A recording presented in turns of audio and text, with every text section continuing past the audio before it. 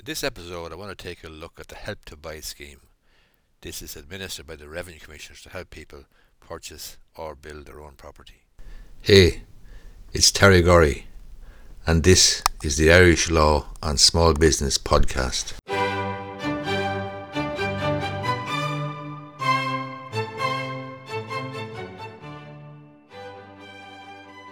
Help to Buy scheme is a scheme that's administered by the Revenue Commissioners, which helps first-time buyers or first-time builders to get on to the property ladder. Essentially, it's a clawback or a relief that you're given, a contribution or a refund of income tax and dirt tax that you would have paid in a 4-year period.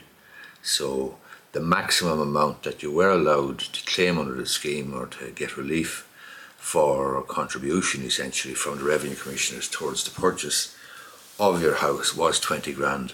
But that was increased in 2021 to 30,000 euros. So the maximum you can get is 30,000 euros. And the aim of the scheme is to help first-time buyers or builders get onto the property ladder. Who can apply? You must be a first-time buyer. You must be tax compliant. You must live in the house for 5 years after purchase or building. And it must be your first purchase. What type of property? It must be a new property, can't be second-hand, and it must be a property that you're going to live in as opposed to a buy-to-let or investment property, and it must have a maximum purchase price of 500,000. That is the limit. How much can be claimed? As I said, it was 20 grand, maximum of 20,000. That has been increased to 30,000 or 5% of the purchase price or the amount of income tax and dirt tax that you've paid in the previous or in the 4 years prior to the application. It's the lesser of those three figures.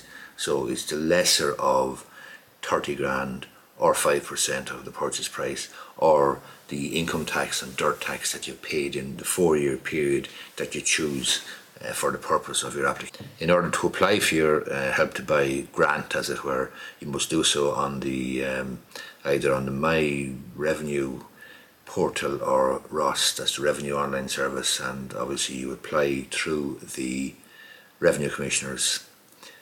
There's 2 stages to it. There's an application stage and there's the claim stage.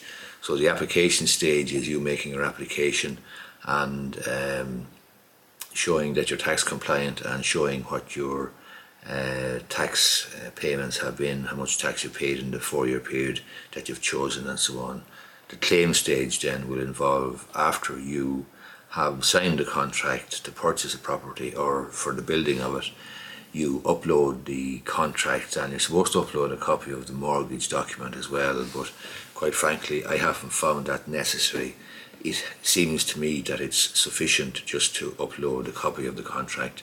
So basically you sign the contract in duplicate, you return it to the builder or vendor or solicitor, you get 1 copy back, and then you ask your solicitor for a copy of that, and your solicitor can send it to you by email or PDF, and you can upload it then to the Revenue website and you can complete your application.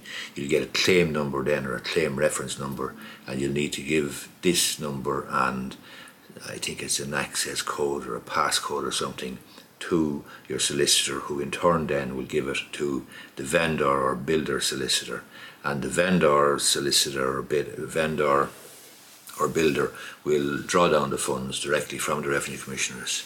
It's my experience that most vendors, most builders will allow you to use the Help to Buy as a contribution towards your deposit. So when you're paying the deposit, let's just say your deposit is 30 grand and you've paid a booking deposit of 5 grand. So your contract deposit that you must pay when you sign the contract is 25,000. Most builders, most vendors will allow you to take into account the Help to Buy money that you are entitled to. When, and I forgot to mention this, when you actually apply to the Revenue in the first instance, make your application for the Help to Buy, you will get a statement from Revenue setting out exactly how much you are entitled to, so you'll be able to factor that into your calculations and into your cash outlays and so on. There is something that you need to be aware of, and that is that the revenue commissioners do have the power to claw back the grant if certain conditions or in certain circumstances. For example, if you weren't entitled to it in the first place, or if you cease living in the property for the 5 years succeeding, or you did not complete the transaction to purchase the property, it would be possible to actually draw down the grant and then not complete the sale. I've never seen it happen, but I suppose it's theoretically possible. And the final situation where there might be a clawback is where you would have got the grant for the purpose of building a property and you haven't completed the property, you haven't built it essentially. Hope you find this video useful, as the Help to Buy scheme, I come across it every day of the week, quite frankly, with new first-time buyers and so on.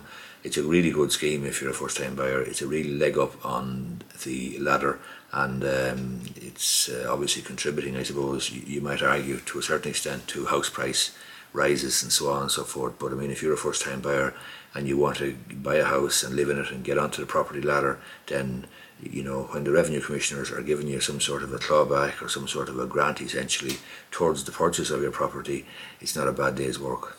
Thanks a lot for listening, and don't forget to subscribe so that you won't miss an episode.